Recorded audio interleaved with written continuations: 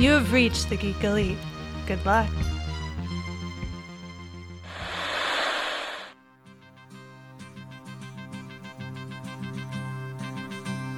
Join Geek Elites Jessica and John as they open the VHS Gems treasure box of nostalgia. Rediscover the movies from the time of auxiliary cables, blockbuster rentals, and automatic rewind machines.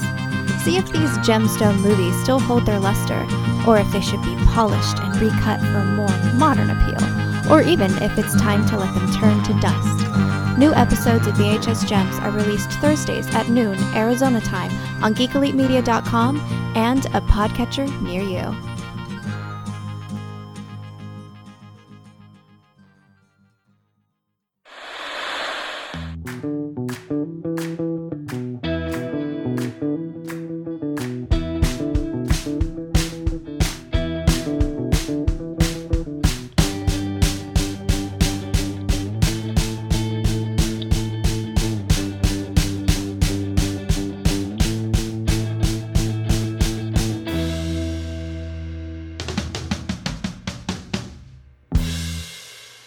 Well, it's that time once again to take that journey into mystery as Ian and myself talk about Shang-Chi and the Legend of the Ten Rings. How did you enjoy this movie, Ian? I really enjoyed it. I enjoyed it so much that I told everybody else to get out of the car and I locked the doors. It's just you and I today. And it's good. It's the original formula. It's the original recipe, extra crispy. Mitch-topher, this is what we're talking about, all right? I love it. Be good. I love it. That's right. It's just the two of us, and we're talking about Shang-Chi. And, you know, this movie has so many great high points. I do have a few things that I, had issue with. But, overall, it's an enjoyable movie. I mean, it's a Marvel movie. It's in there, and they're taking big swings, and that's what's awesome. Right. It was really nice and really refreshing to see them really shift gears and try something completely outside of the normal Marvel formula and have it succeed in the way that it did. And we can dive deeper into that later. Yep. Because first, we're going to talk about a new trailer that dropped for a Disney Plus Marvel series called Hawkeye. Then we're going to get into the last two episodes of What If, because we didn't talk about those yet. And then we'll end with our discussion of Shang-Chi and the Legend of the Ten Rings. Hawkeye. I am a big Hawkeye fan. I am a big Archer in the comics kind of fan. So Green Arrow and Hawkeye are two of my big characters. This trailer looks great. I love the fact that it's set at Christmas. I love the fact that you get this Lethal Weapon kind of buddy cop film, a vibe from it, and there's a lot of cool little nods to different Hawkeye storylines that you see, and especially with the hearing aid. It's a thing that most people forget, that Hawkeye is deaf, or at the very I believe he's deaf. So the fact that they might be going towards him losing his hearing is something pretty interesting. Excuse me. My words betrayed me. No, I really enjoyed it. I don't know. I have a general understanding of Hawkeye. I've read enough Avengers. I've never really read his standalone or anything like that. But I have a working knowledge of Hawkeye, so I can go into something and be like, all right, I get it. I'm here. You know what I mean? But I'm excited about this. The trailer looked really good. I liked the chemistry that they showed between the two of them. It looks like, just like you said, it's going to be a really fun buddy cop ride. If Hawkeye doesn't say I'm too old for this shit at least once, I will be a little disappointed. I mean, I want him to say the line too, but being on Disney Plus, I don't think they're gonna get away with saying shit. I don't know. I don't remember in Falcon and Winter Soldier. Did he say it? I feel like that'd be the place to say it. Right. I want something along those lines. They're 2 days away from retirement. Well, that's one of the things I love about this trailer. Also, there's the scene where he's putting all those ice packs on himself, because he's not a super soldier with a serum going through his body. He's not half robot. He's not using a heart shape, or he's not the thunder god from Norway. Like, he is a regular dude that just is able to shoot arrows really well from training, but so he's still succumbing to age, fatigue, like all that kind of stuff. So my question about Hawkeye really quick, and we don't need to get too into it. It's could just be a yes or no, unless you want to educate me, Mitch. Is it just bows that Hawkeye is like super accurate with, or is it any projectile? So no, it's usually just bows in the 616. So if you go into Ultimate comic books or Ultimate Marvel, before Ultimate Marvel got like pushed into the 616 universe, there was a scene, and basically the Hawkeye that you have in the MCU is similar to the Hawkeye in Ultimate Marvel, more than he is the 616. But there's a scene where, as an agent of S.H.I.E.L.D., like I don't know if it's Hydra or someone else, but it's the bad guys. They have him like tied up in a room, and he takes his fingernails and rips them off and like flicks them across the room and kills people with them. Like, he's basically Bullseye in the Ultimate Marvel universe. You know what? I'm here for that. like I'm super down for that. Just because, like, why not? The dude understands. The dude, he gets it. Like, everything is gonna fly a little bit differently, but I mean, like, yeah, he's the most accurate man in the world. Like, let's go. I'm for it. But Haley Steinfeld as Kate Bishop coming into the program, she's like, some people say that I'm the world's greatest archer. And she's like, are you one of those people? I love that line. Right. That was a great line. She was rocking the Ronin look. Right? That is totally a departure from the storyline, because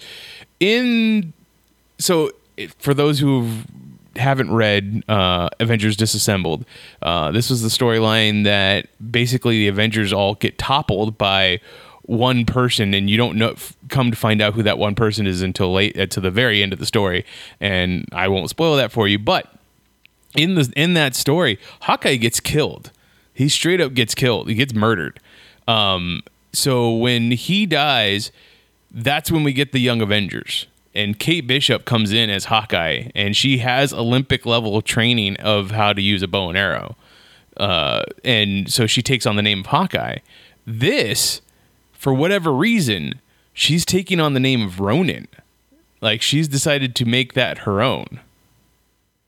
Which I'm kind of here for. Oh. Because, like, I'm kind of super here for, because I haven't shied away from this on this show at all. I have very deep roots in DC as opposed to Marvel. Mm-hmm. And I think that's kind of the meme around the show of like, let's right. So it's like, I only know kind of what I'm talking about.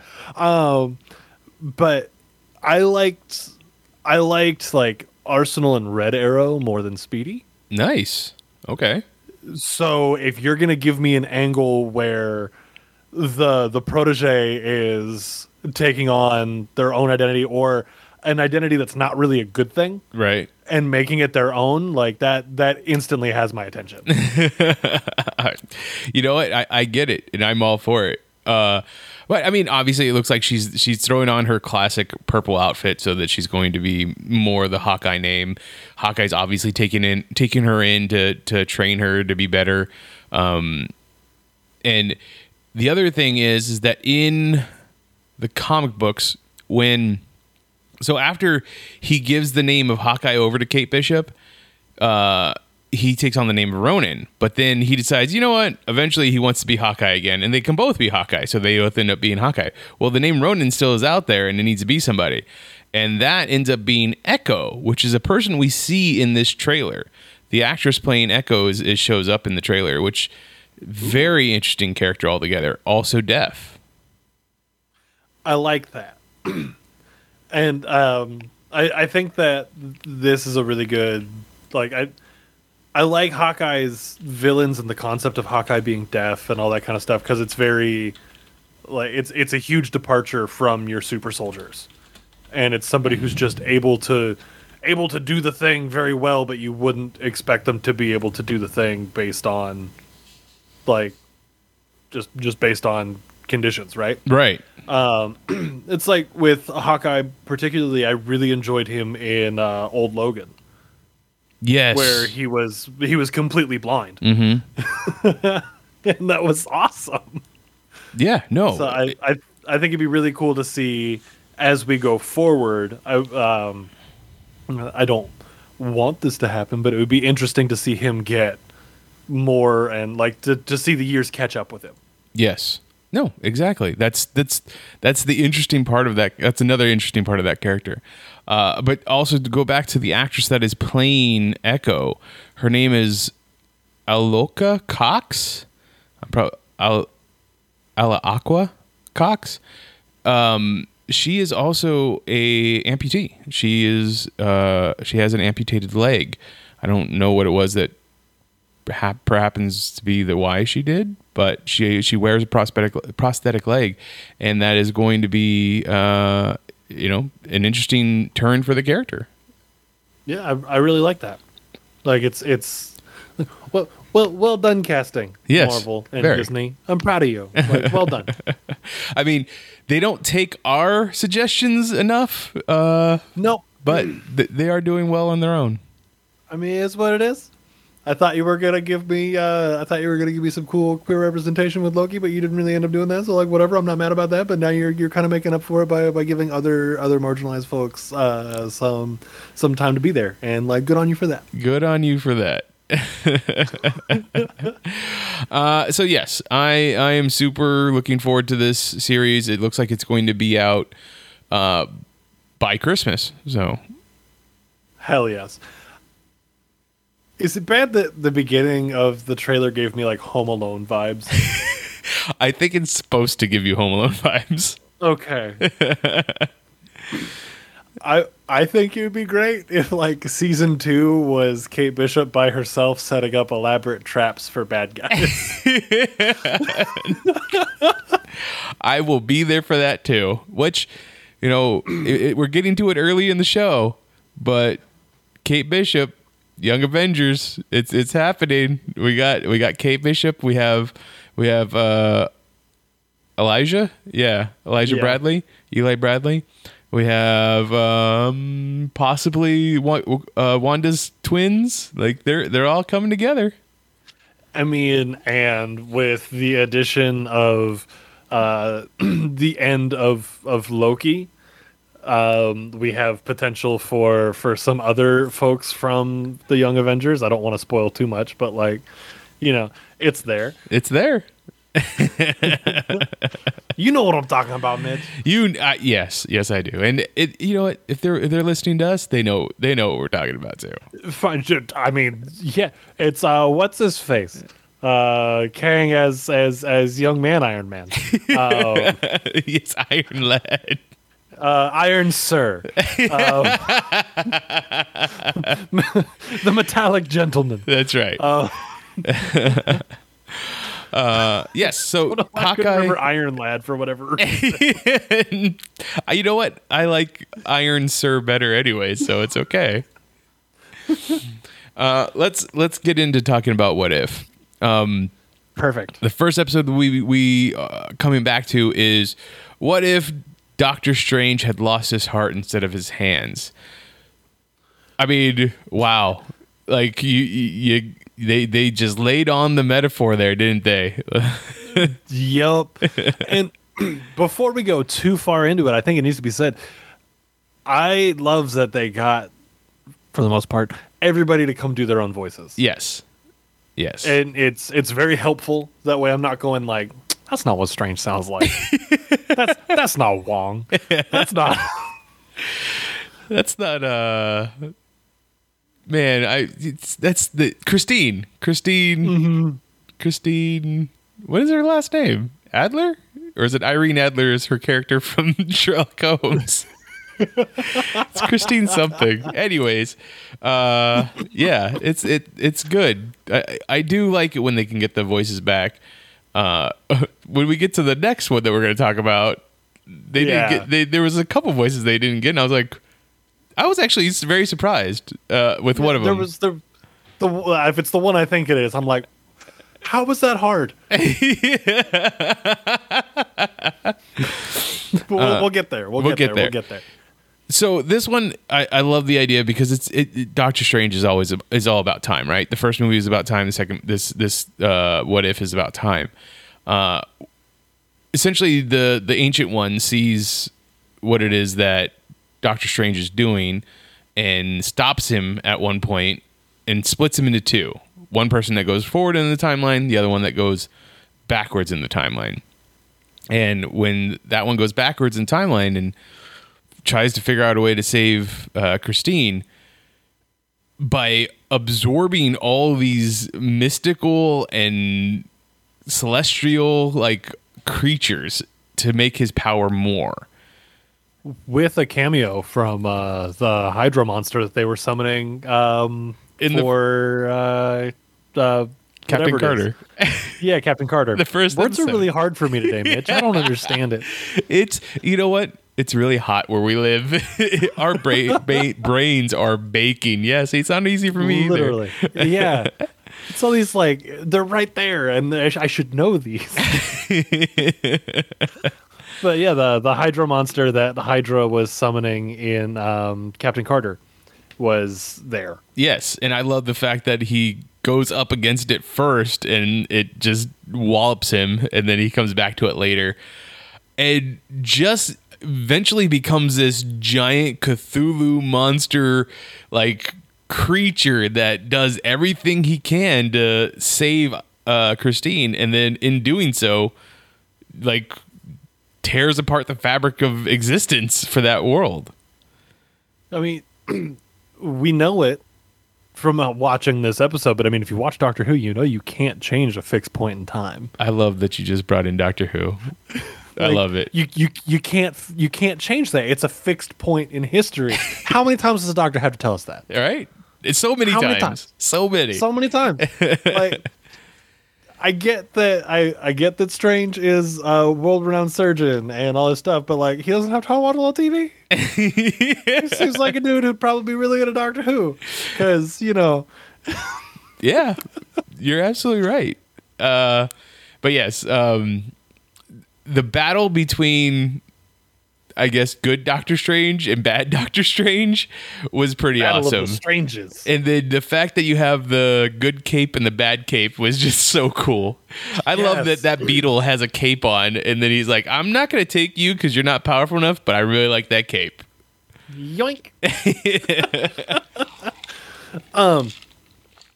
Would you say that the two of them are estranged? Bum. Yeah. See you next week, everybody. Mitch, tell about the Patreon. I was about to bring in that was a Fozzie Bear joke right there. Like, then we're gonna get on this whole Muppets as the Avengers thing again. We're gonna do it eventually, Mitch. Once again, patreon.com/GeekEliteMedia. You could get us to do the Muppets as Avengers. I want that so bad. Overall, the good cape versus bad cape was probably my favorite little nonsense, little tiny thing between the two. And it was great. Which is also an interesting one because, like, the end of this one ends in, obviously, like, they all kind of end in a bad note, I guess, except for the T'Challa, like, Star-Lord one. But they all, like, this one ends in, like, the whole reality just gets erased. It gets torn apart. While as Uatu just sits there and, well, watches.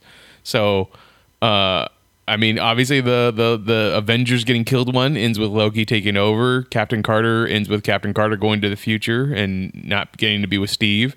Like, none of them really end happy except for the T'Challa Star-Lord one. You've seen all the Uatu memes, right? About just like, hold on, let me get my popcorn. I saw the one where it's talking about how he watched Doctor Strange do the whole, like, dying over and over fighting Dormammu, and he's like, oh, this is still good after the 600th time. Yeah, How that boring one. would That it one be to always. be the Watcher? That would be the Watcher. Like, how boring would that be to be the Watcher, where you're just like, all right, let's see what's on over here. Oh, cool, they're doing it again. All right. Which, like, you would think that each reality has its own Watcher, but like he's getting to see the different realities. I don't know. So he exists. Would all the Watchers get together for a watch party? Like, Do they have to do it virtually?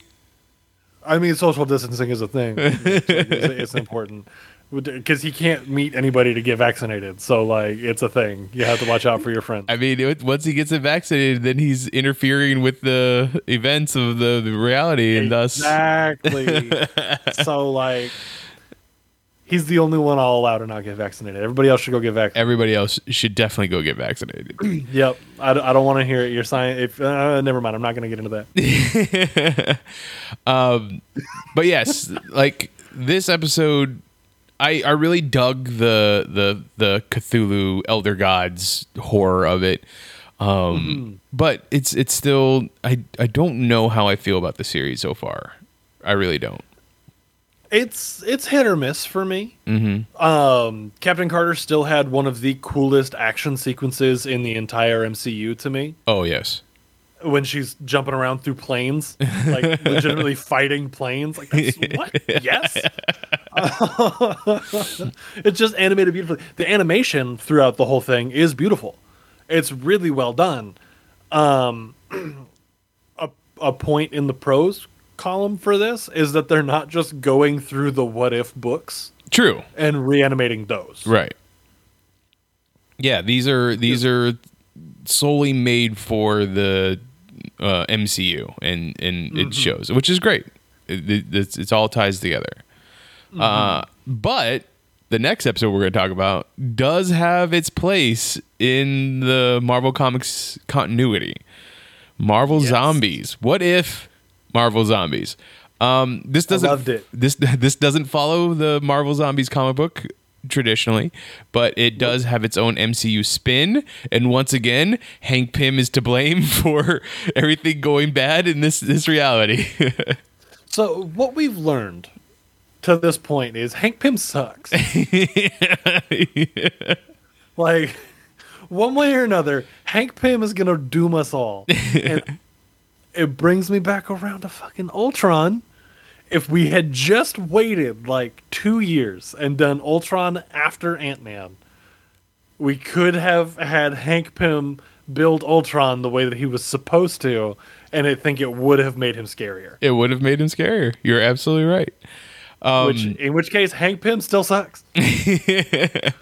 I really loved the beginning of the episode where, Bruce as Hulk comes crashing down just like at the beginning of Infinity War. He's like, Thanos is coming, and then nobody greets him, and he's like, hey, what's going on? And then just zombies everywhere. Even the powerful Black Order couldn't stand up to becoming a zombie. Which is terrifying. Very. Like, oh my god, the implications of some of these zombies is just absolutely horrifying. The Maw as a zombie, like, oh no, that man didn't care to begin with. If you put a ceaseless hunger behind that telekinetic power, okay, good luck running away. He has free food for the rest of his life. No, there's a reason why you had to have the zombie Avengers come in and like deal with them quickly and just like take them down. And then you have, was it Zombie Iron Man going after Bruce Banner and he's not hulking out like that. It's insane. Nah, I think I have kind of a power rankings in my head of like zombies I wouldn't want to fuck with. Obviously Iron Man, because that suit, it's just dumb. You put a zombie in an Iron Man suit and it's game over. But like the warlocks, between Strange and Wong, like, okay, you're done. Because apparently they still know how to do their magic. I mean, everybody has their power still, which is insane. I mean, look at when we get to Scarlet Witch. Like, the Scarlet Witch? No. Come on. And first off, how did she let herself get bit? Exactly. How did Iron Man get bit? If she manipulates reality, can she just be like, nah, I never got bit? Like, hello? For real, though? No. So, yeah, when you get to Vision is like luring people in to just feed the Scarlet Witch, even though he's kind of figured out how to save people. Like, that was insane. So... I think this one might be my favorite one from the What If so far. Okay. My biggest qualms with it are the fact that Vision sucks. Like, Vision's a scumbag. And a coward, by the way. We'll talk about that. And Tom Holland doesn't voice Peter. Yeah, Tom Holland does not voice Peter. How is he hard to get for you, Disney? He called you crying to be Spider-Man. You know what? I wonder if it's a contract thing. Because, like, this is a Disney show with an animated Spider-Man instead of being a Sony thing. I thought they worked out their differences. But, well, maybe not with this thing. We'll see. Maybe there's going to be other Spider-Man stories in the What If. Maybe they got Tom Holland to be in the other ones. Because I don't think it was Chadwick Boseman as T'Challa in this one, right? Well, I don't think so. But I mean, that's with reason. I understand. But if they already had him in the booth to do the T'Challa Star-Lord, I'm sure he could have done the few lines where he's like, they've been feeding me to the Scarlet Witch, kind of lines. Right. Nah, However, we got Paul Rudd back as Scott Lang, and funny Paul Rudd, like as a head in a jar. It's like Futurama Paul Rudd. Like, oh, yeah. I loved Futurama Ant-Man. Like, that was fantastic. You guys can high five about it if you want. I won't feel left out. Like, that's beautiful. Oh man, like they just allowed Paul Rudd to come in and play Scott Lang as himself, which is awesome. Also, in this one we had Kurt, who's the like Eastern European ex-burglar with them from the Ant-Man movies, right? But they didn't have Luis. They didn't. We didn't see anything. We didn't see a Luis zombie, which would have been really funny because he's a zombie trying to explain to other zombies what's been going on. This also would have been, instead of the like shitty home movie that Peter made, they could have had Luis explain what's been going on with the zombies. Yep. Like there were times I feel like you missed out. That's a big missed opportunity right there. Well, a huge missed opportunity. All right, so check it out, right? So Hank Pym, he went out and he like that would have been the best way. And you know those really cool movies with the zombies? Well, now that we're living in it. now we're in one, man. Like, hey.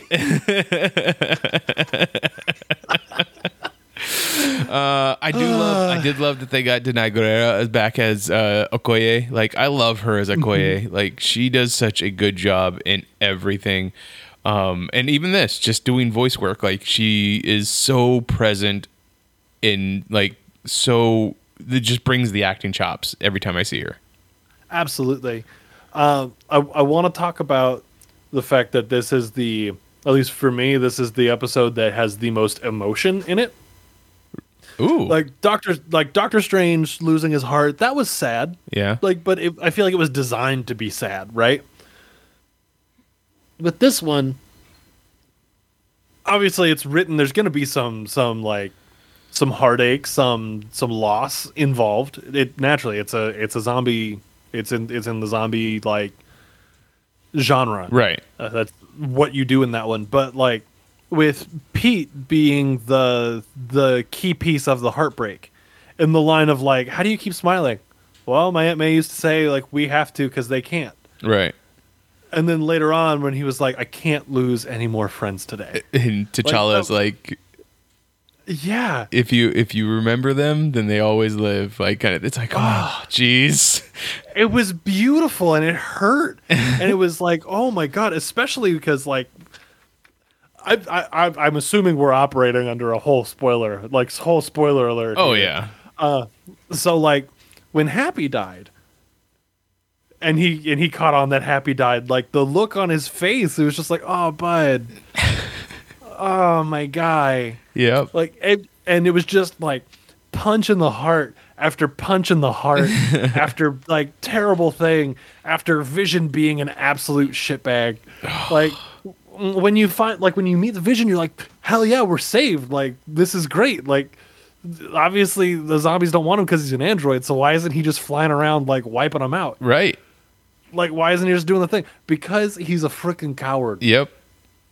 Like, that's Well, what it boils down to. And he's blinded by love. You're dumb. Shut up. Get out of here. You're a robot. You don't know what love is. Also, like, where is Captain Marvel in all this? Like, she should have the power. Like, or what happens if she gets turned? Like, that's another big Game one. over. Yeah, game over. Legitimately. Speaking of, like, the end of the episode is all of Wakanda is turned with a Thanos with the Infinity Gauntlet. Missing one stone. Well, yeah, it's still missing the stone that they're bringing to it. The stone to him. I hope when they get to Wakanda that they can give Paul Rudd like a vibranium body. That would be pretty cool. I love that he got the cape though. The cape was like cool. They flying him around. The cape was rad.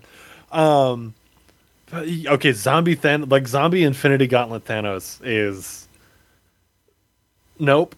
Yeah, nope. This is the best way. Let's just introduce Adam Warlock real quick. Oh, geez, yeah. Let's just like put him in the mix because I don't think zombies would want anything to do with him either. Nope, probably not. So let him come through, wreck up Infinity Gauntlet Thanos, and then he can also whoop up on zombie Captain Marvel because why not? And then he's just like, okay, bye. I'm gonna go be perfect.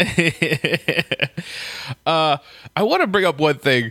Like, it's very touching what happens to Hope, and her sacrifice and all that stuff. But why not with your last act do you not shrink down? You're gonna turn into a zombie, and then all of a sudden, giant zombie. Right. And the amount of times that they've actually finally given us the example of what would happen if they just like expanded inside of somebody's body, with the whole like Ant-Man and Thanos' butt thing. Yep. Like that. It's about time. And I think they need to give Paul Rudd his moment to talk about it. I didn't someone ask them that at a convention, and he was like, I hadn't heard this yet. Yeah, but I mean, like, give him the moment in the show to be like, all right, I know how we do this. There has to be an episode where his particular Ant-Man is going to be the star, right? Like, there has to be. Even if it's, what if Scott Lang never got out of jail? Oh, that's interesting. Because then it's the Hope doing everything. Yeah. Not in the Wasp suit, though. Right. In the Ant-Man suit. Mm-hmm. Okay. Yeah. No, we still don't know. I don't know where what the other ones are, or who's the stories are about, but I'm excited. What if the X-Men existed? Oh.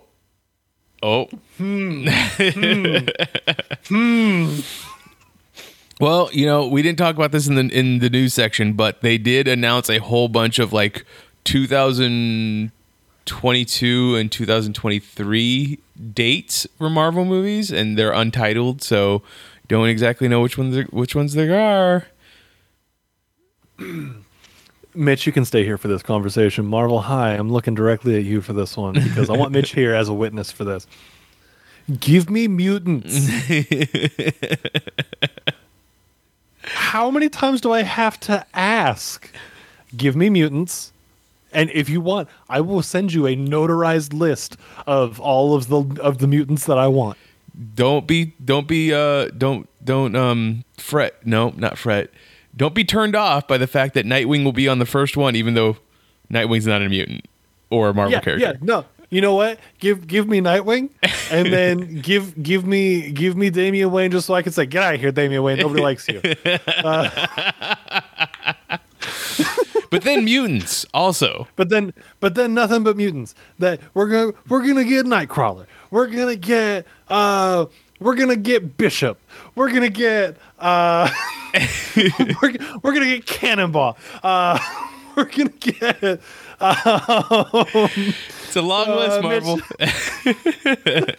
Well, Mitch, help me out here. We're definitely gonna give me Beast because that's my character. So we're gonna get Beast in there, and then you have to get Mystique because they're probably gonna want Katniss Everdeen to come back. Jennifer Lawrence. Right. And you know what? Give me Darwin, but make him actual Darwin. Yeah. You shit. A good character. Right. You know what? Also, we've already seen him, but toss Azazel in the mix because he was cool, but make it the same guy. In fact, we'll just cut him out of First Class, and we're just going to use all those assets again. There we go. Let's just bring First Class in. Yeah. And give us Old Man Havoc. Ooh. He's just cranky and old. but no Cyclops. Here, I'll give you a crazy one. Give us some Chamber. That's right. Ooh. Pyrokinetic face psionic thing guy. When he has no jaw, it's just fire. Yep, that's right. Chamber. I'd be so down. And while you're at it, I don't know if he's a mutant or not. Give us is it Jack of Hearts? Jack of Spades? Jack of Hearts is not a mutant, he's an alien. Okay. But it's okay. But never mind. You know what? Put him on the list too. He's cool as shit. And if we're bringing in Fringy Avengers, I want Two Gun Kid, damn it. That's it. When you get to the Two Gun Kid on the list, that's it. The list is done. I love it. And the Wiz.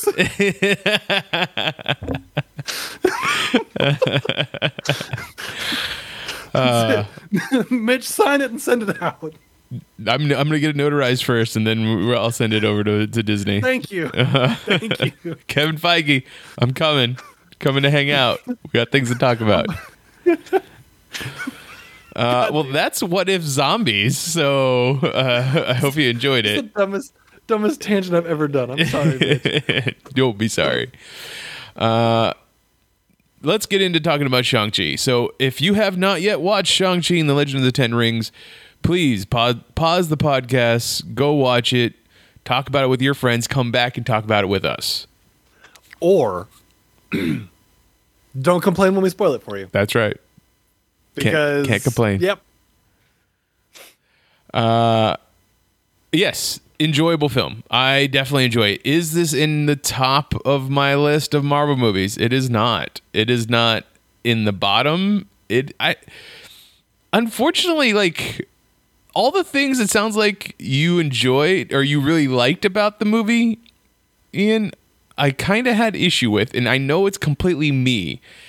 Like, I guess I was going into it thinking of it following the Marvel origin story like formula, and it doesn't, which should be a good thing. But for me, it just felt off. See, I really liked that we got the origin story throughout the movie. Right. And we didn't get the exposition up front. Mm-hmm. That we were like, hey, cool, here's this dude, Sean. And Sean's just kind of living his life, doing his thing. Whoa, big bad thing happened. Whoa, right? Like, and now we're going to pepper in some backstory exposition for flavor. Aquafina joke. Like, I liked it. It didn't feel like a Marvel movie at first. Mm-hmm. And I think that was a good thing, at least in my opinion. No, and I think you're absolutely right. I think the whole movie doesn't feel like a Marvel movie. And I think they purposely did that. And honestly, I think that the Wong and Abomination showing up in the fight ring had to have been an afterthought. because I think they got through most of this movie and were like, wait, we don't have any other Marvel characters in this. Like, nothing's going on. And so then they were like, well, who would be in this fight ring? And they picked Abomination and Wong. Who are apparently homies. They're homie. So that was a weird part of that scene too. Like when they go in they go in the locker room and the two of them. He's like, "I told you, you can't be pulling that punch like that, or like you have to. We didn't train it that punch way." A little bit. So it's like, is this supposed to be like WWE professional wrestling kind of thing? Because then they go off into a training ring. I don't know. But I mean, I kind of liked it because that gives like some mysterious depth to Wong. I was just like, what are you doing over there, bud? He's making more money so he can get tuna melts. Right.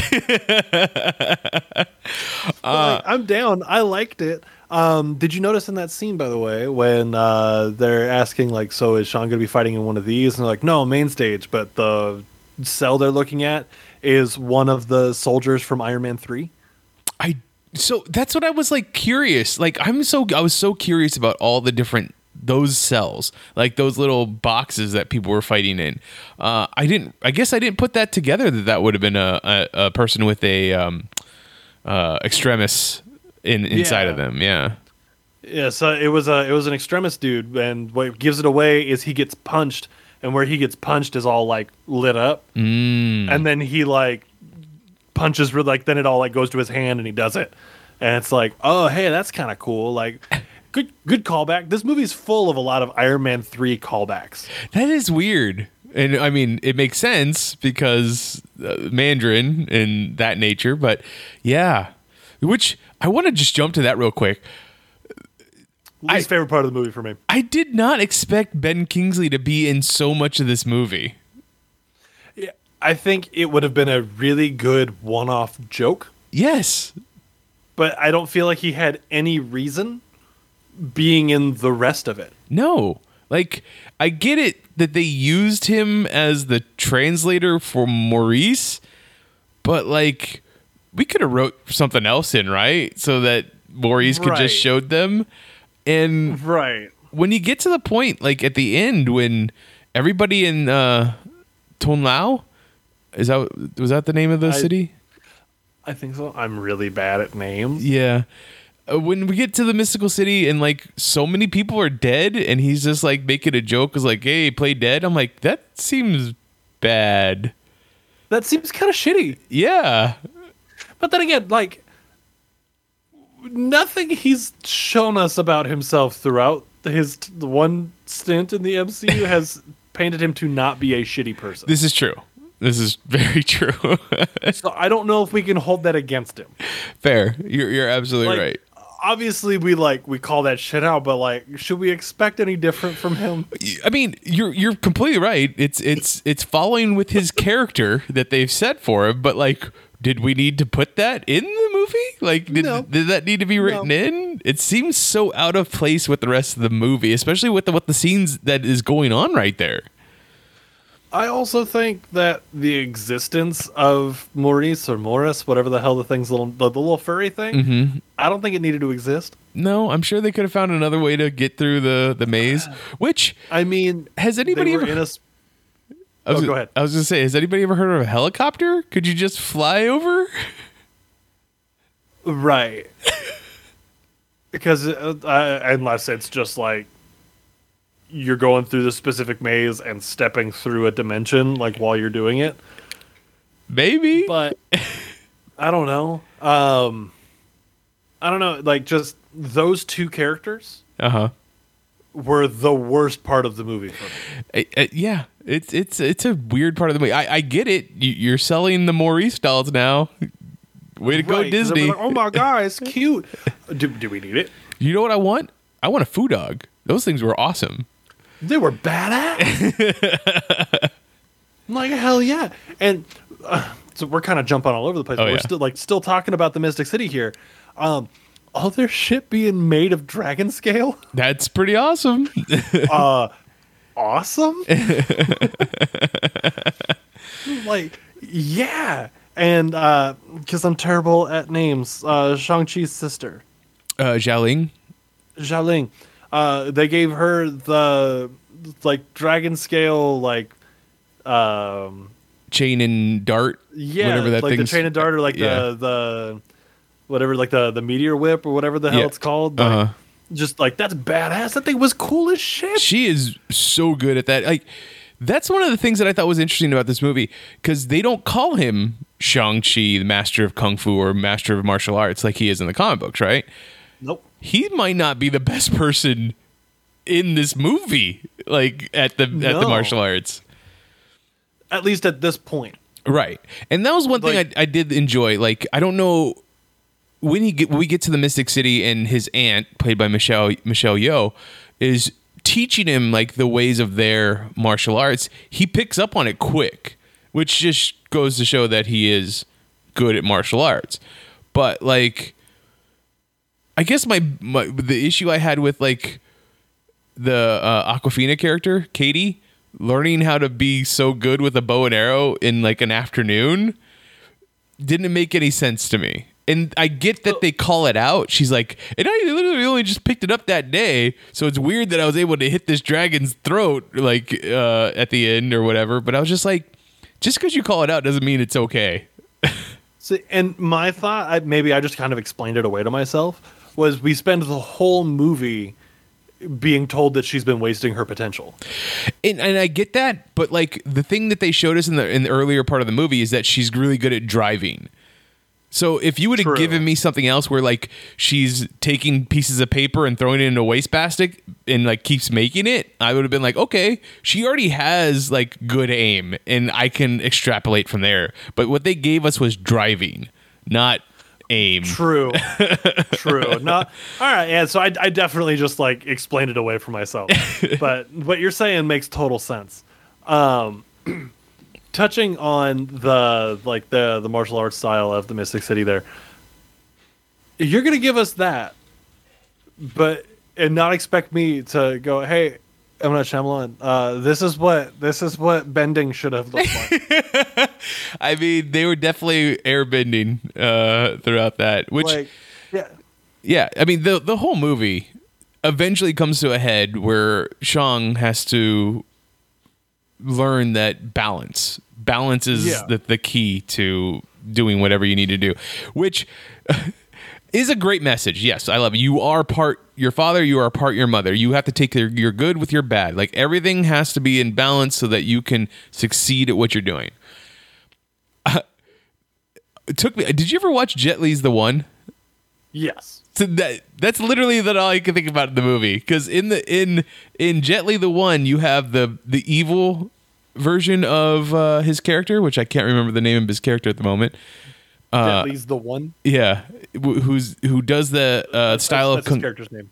Is that that's the character name? Okay, good. Who does the style of kung fu that's just like a straight line and comes at you hard, whereas the good guy version does the style of kung fu that's balanced and moves in circles and does more counter punches and stuff like that. Like that's exactly what we learned in this, because the father character, the Mandarin, the Wee Win, something like that. Wu Win, that was his name. He does the straightforward, like he uses the rings in a way that is, obviously as he's punching that dragon scale wall, straight up just force. Whereas when the one person we see defeat him before Shang comes along is the mother, who uses the counter punches and air bending and all that stuff to be like, look, anything you send at me, I'm just redirecting back at you, kind of thing. Especially with stealing the rings, which I thought was real cool. Oh yeah. Like in the fight with Shang and his dad,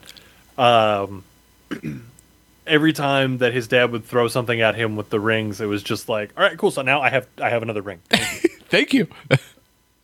Like, and it was like, I want to talk about like the fight choreography in particular here for a second. It's 'Cause amazing. Obviously, that's a big part of this movie. It was beautiful.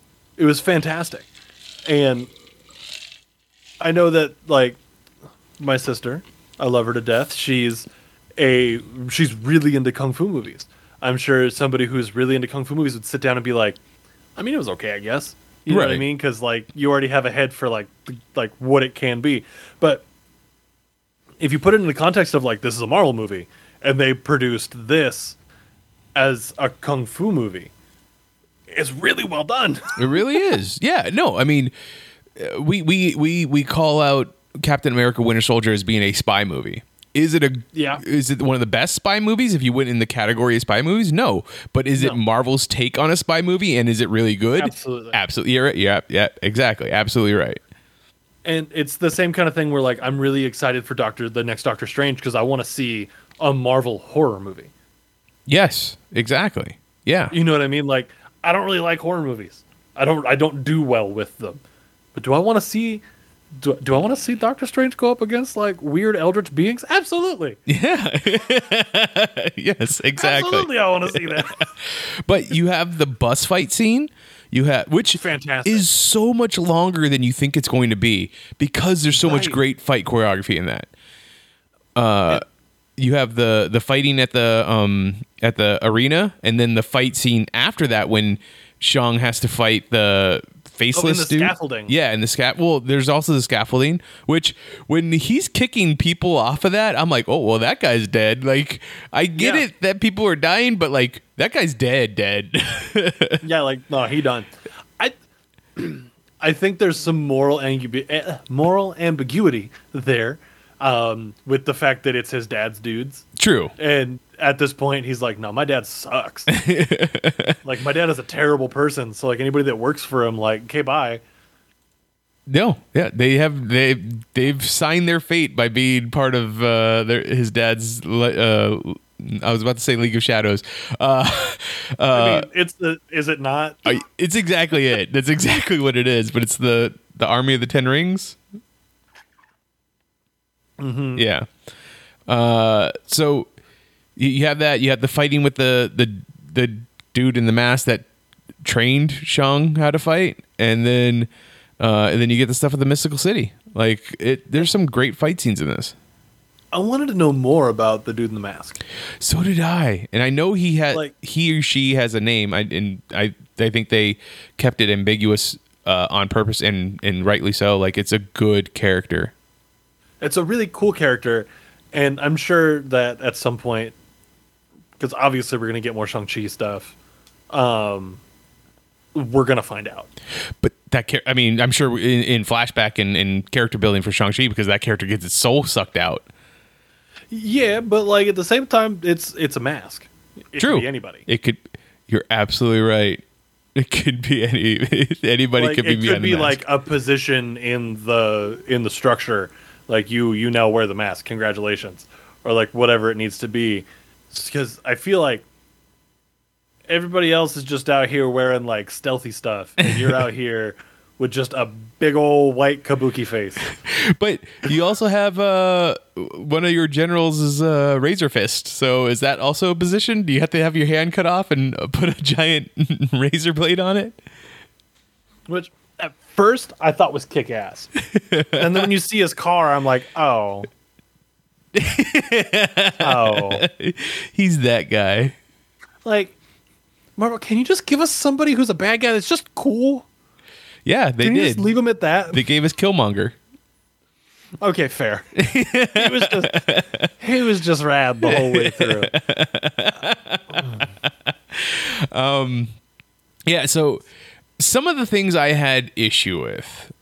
One, the leader, Shang's father, Wu Win, has these 10 rings, has lived for 1,000 years. The first thing that we see him go up against is that walled off kingdom, right? And he goes out there as a single person, uses the rings to defeat all those guys by himself, and then basically get a way for his army to go in. How has he not just taken over the world 1,000 years ago? Right. I think that was kind of what they were getting at, was the fact that eventually he moved past like full conquering, and he was like taking down governments and like running, like being the shadow So League of Shadows. government.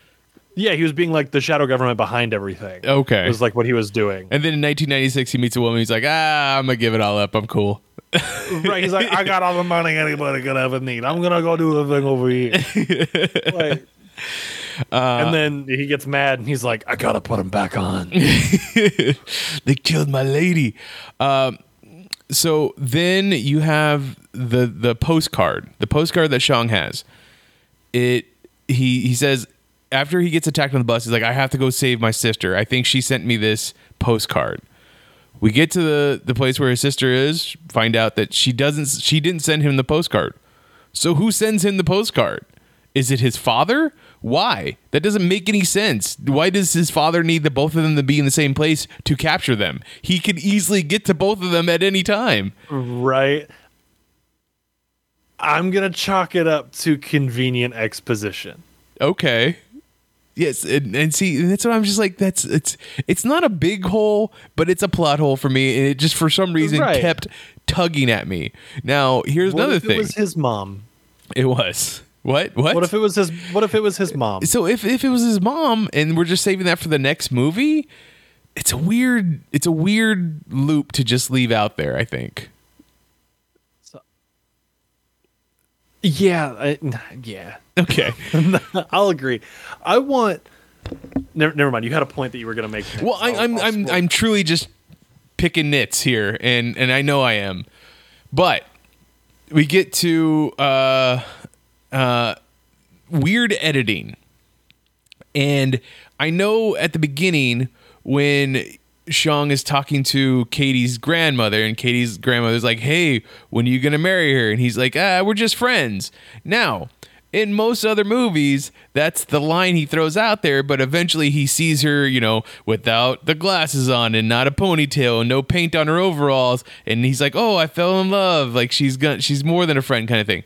That never happens in the movie, which is fine. We don't need to have a romantic interest between them.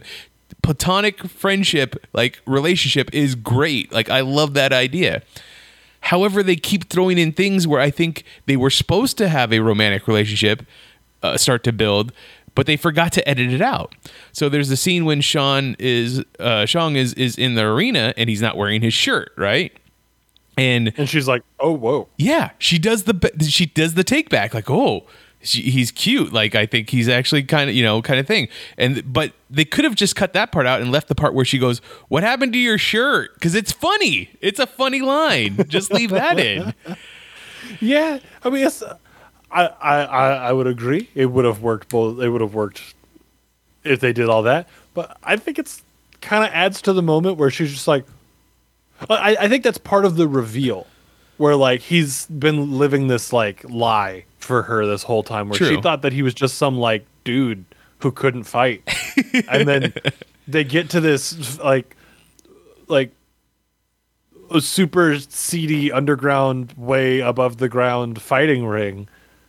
Yeah. And now he's just like, yeah, I'm going to go fight. Cool. And he takes his shirt off and he's ripped and she's like, what? Like, you're hot, but like what? Because it's literally the Paul Rudd and Ant-Man moment. It's the Chris Pratt in Guardians of the Galaxy. It's the same. It's Chris Evans coming out of the chamber at the first thing. It's fine. It's fine. Ripped dudes is fine. We're gonna. Is it fine, Mitch? I think it's fine. You okay, Mitch? Do you need to talk about it? No, I don't need to talk about it anymore.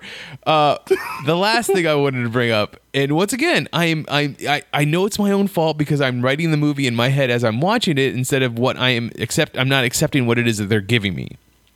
So we have this storyline of Katie's grandfather dying, right? Like he brought the family to America and he ends up passing away at some point in their past.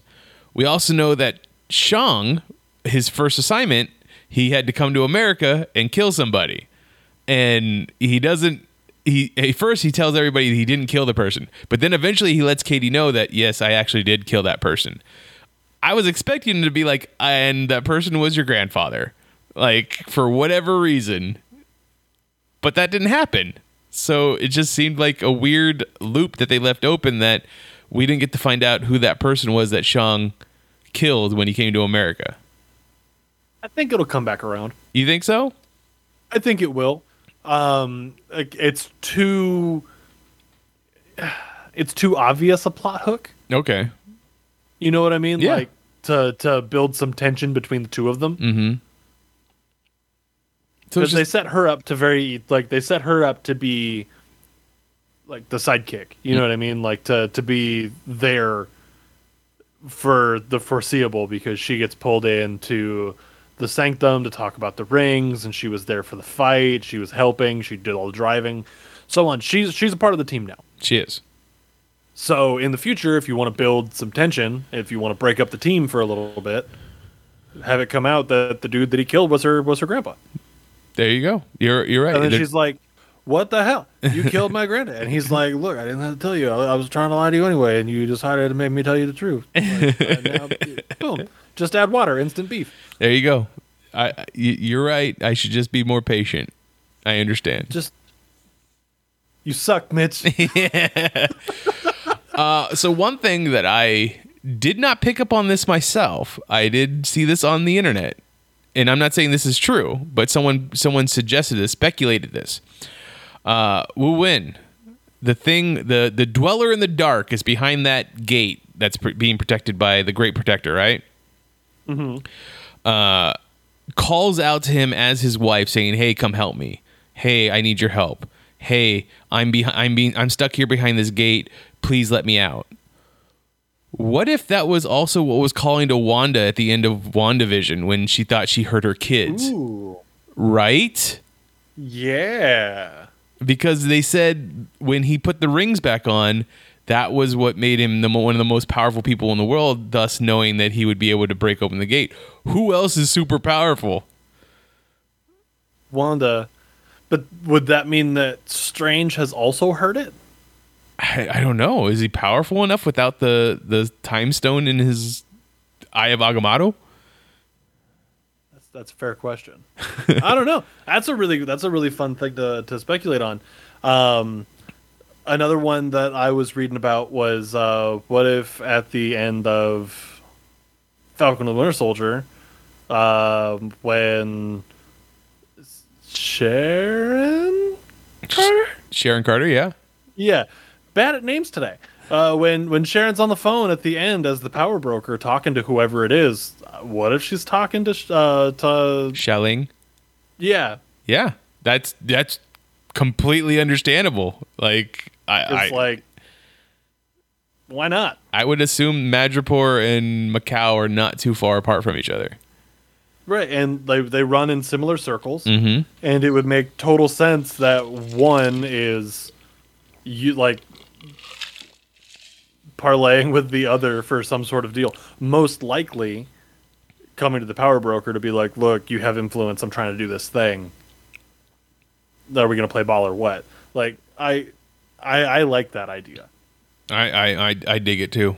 One of the things also, so one of the mid-credit scene, when you have, like you brought it up, Wong coming in and grabbing Shang and Katie, and then them showing them the rings, like the inside of the rings, and how it has some kind of beacon going off. This has to go right into Eternals, right? Because those rings have to come from the Eternals. I would think so. It makes sense. Yeah, because they're like, it's not in anything we have. These are super ancient. Like, so it's the Eternals.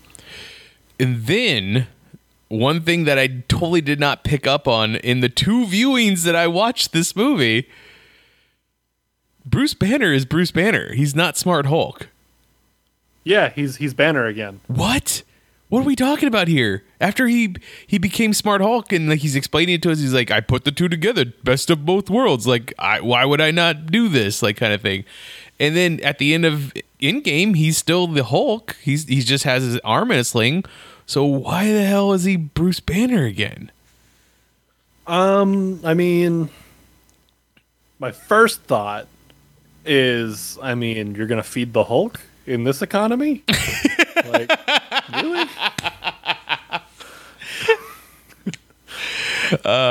Fair. Well, use Pym particles. You can make things that are really small, really big. One kernel of corn could feed the Hulk for like a week.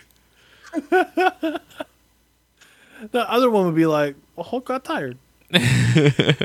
Fair. That could definitely be it. I could see. Hulk needed a vacation. One of the things that I was speculating is that it's going to tie into the She-Hulk show, and like whatever it is, he's going to give up his Hulkness so that Jennifer can live, kind of thing. Oh, that'd be Maybe I could see that happening. it's a thing that could happen. Yeah, I'd be on board.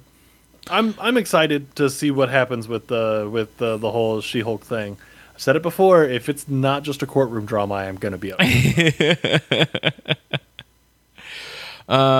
Great Protector. What did you think of that? I enjoyed it. The whole sequence fighting along the back of the Great Protector was really cool. Mm-hmm. And the Kamehameha. I'm not a Dragon Ball person. How do you pronounce the bomb? Kamehameha. Yeah. Like I dug it when he had all the 10 rings like in the ball, and then I dug it when he was just like falling to the earth, which is very Kung Fu Hustle, which we saw a Kung Fu Hustle poster in his bedroom. And then also the guy who teaches Katie how to use the bow and arrow, he's in Kung Fu Hustle also, but like he's just falling to the earth, and then he's manipulating the rings inside the Dweller in the Dark. Like that was so cool. It was really good. Talking about the old guy Archer for a second, I really liked him, and I wanted more of him. Specifically with the whole like they're getting ready to fight, and Katie goes and picks up the bow, and he just like walks by and puts it back and is like, no. Like, we need all the help we can get, but not from you. But not you. And then like halfway through the fight, she picks up a bow, and he's like, just don't die. Your blood's not on my hands. All right, I tried. And he was cool. I liked him. I felt like he was jaded for a reason, and he was just like, he's the one in this movie that should have been saying, "I am too old for this shit." I'm sure he was saying it in his language, right? Which is another amazing thing about this movie. I would say a good 50% of this movie is done in in other languages. Like they made Marvel people, like people who go to watch Marvel movies, sit and read subtitles. That's insane. I was blown away by it. I don't understand how you take an audience of people that's just like, haha, Iron Man go Bert, and make them read subtitles, which is fantastic. But in the 2 weeks that it's been out, it's making the money, so that I'm super happy about it. And the best thing about it, I was worried that it was gonna have like Iron Fist syndrome. Oh, I'm glad it didn't. I'm glad it made past that. So glad it didn't. Because we had somebody who actually knew what they were doing and actually showed up to rehearsals and, took their role seriously. And just, it was good. It was really good. I did, like I said, I had my issues with it, but it was good. I know you said towards the top that, like, it's not in the top of your list, it's not in the bottom of your list, it's kind of floating in the middle. I would agree with that. I think it's floating in the middle for now. I think as phase 4 develops, there is total room for it to shift. Fair. Like, depending on what this sets up for anything down the line in phase 4, if this becomes like, oh man, that was genius, they've been planning for this for like 4 years, then like there's a total chance that it could bump up into my top 10. Yep. But as of right now, I'd put it at like a solid maybe 13. Okay. I can dig that. Anything else that you want to talk about the movie? No, I think that's pretty much it. Yeah. Yeah. Yeah, it's a good movie. So yeah, if you made it this far and you hadn't watched it yet, you're crazy for listening to us talk about the whole movie. But go out and watch it now. Yeah. If you feel Congratulations. safe, go out and watch it. Or yeah, congratulations, you now know the whole thing. Yeah, that'll be $5, please. All right. If you want to talk to me about this movie, please find me on Twitter. I am at Mitchipedia, GEM. GEM stands for Geek Elite Media. Ian, where can people find you online? If you want to find me, you can find me over at twitch.tv/IanFlux and at IanFlux12 on Twitter. Most social media platforms, I'm some variation thereof of IanFlux. It's either IanFlux or IanFlux12, depending on what I could grab up. So just come follow me. Say hey, let's talk, let's chat. Tell me if tell me if my opinion on this movie is wrong, so I can tell you that you're wrong. But yeah, it was a lot of fun. Mitch, I heard that we have a Patreon. That's right. You might have heard it in this very episode. So you check out patreon.com/geekelitemedia.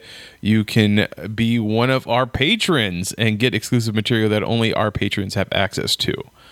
Also, go check out our website, geekelitemedia.com, for archived episodes of this podcast and other podcasts on our network. If you want to talk to anybody else on social media from our network, just go to @geekelitemedia on Twitter and Instagram, and then also facebook.com/geekelitemedia. But until next time, this is Journey into Mystery on the Geek Elite Media Network, saying always remember to geek out. Geek out.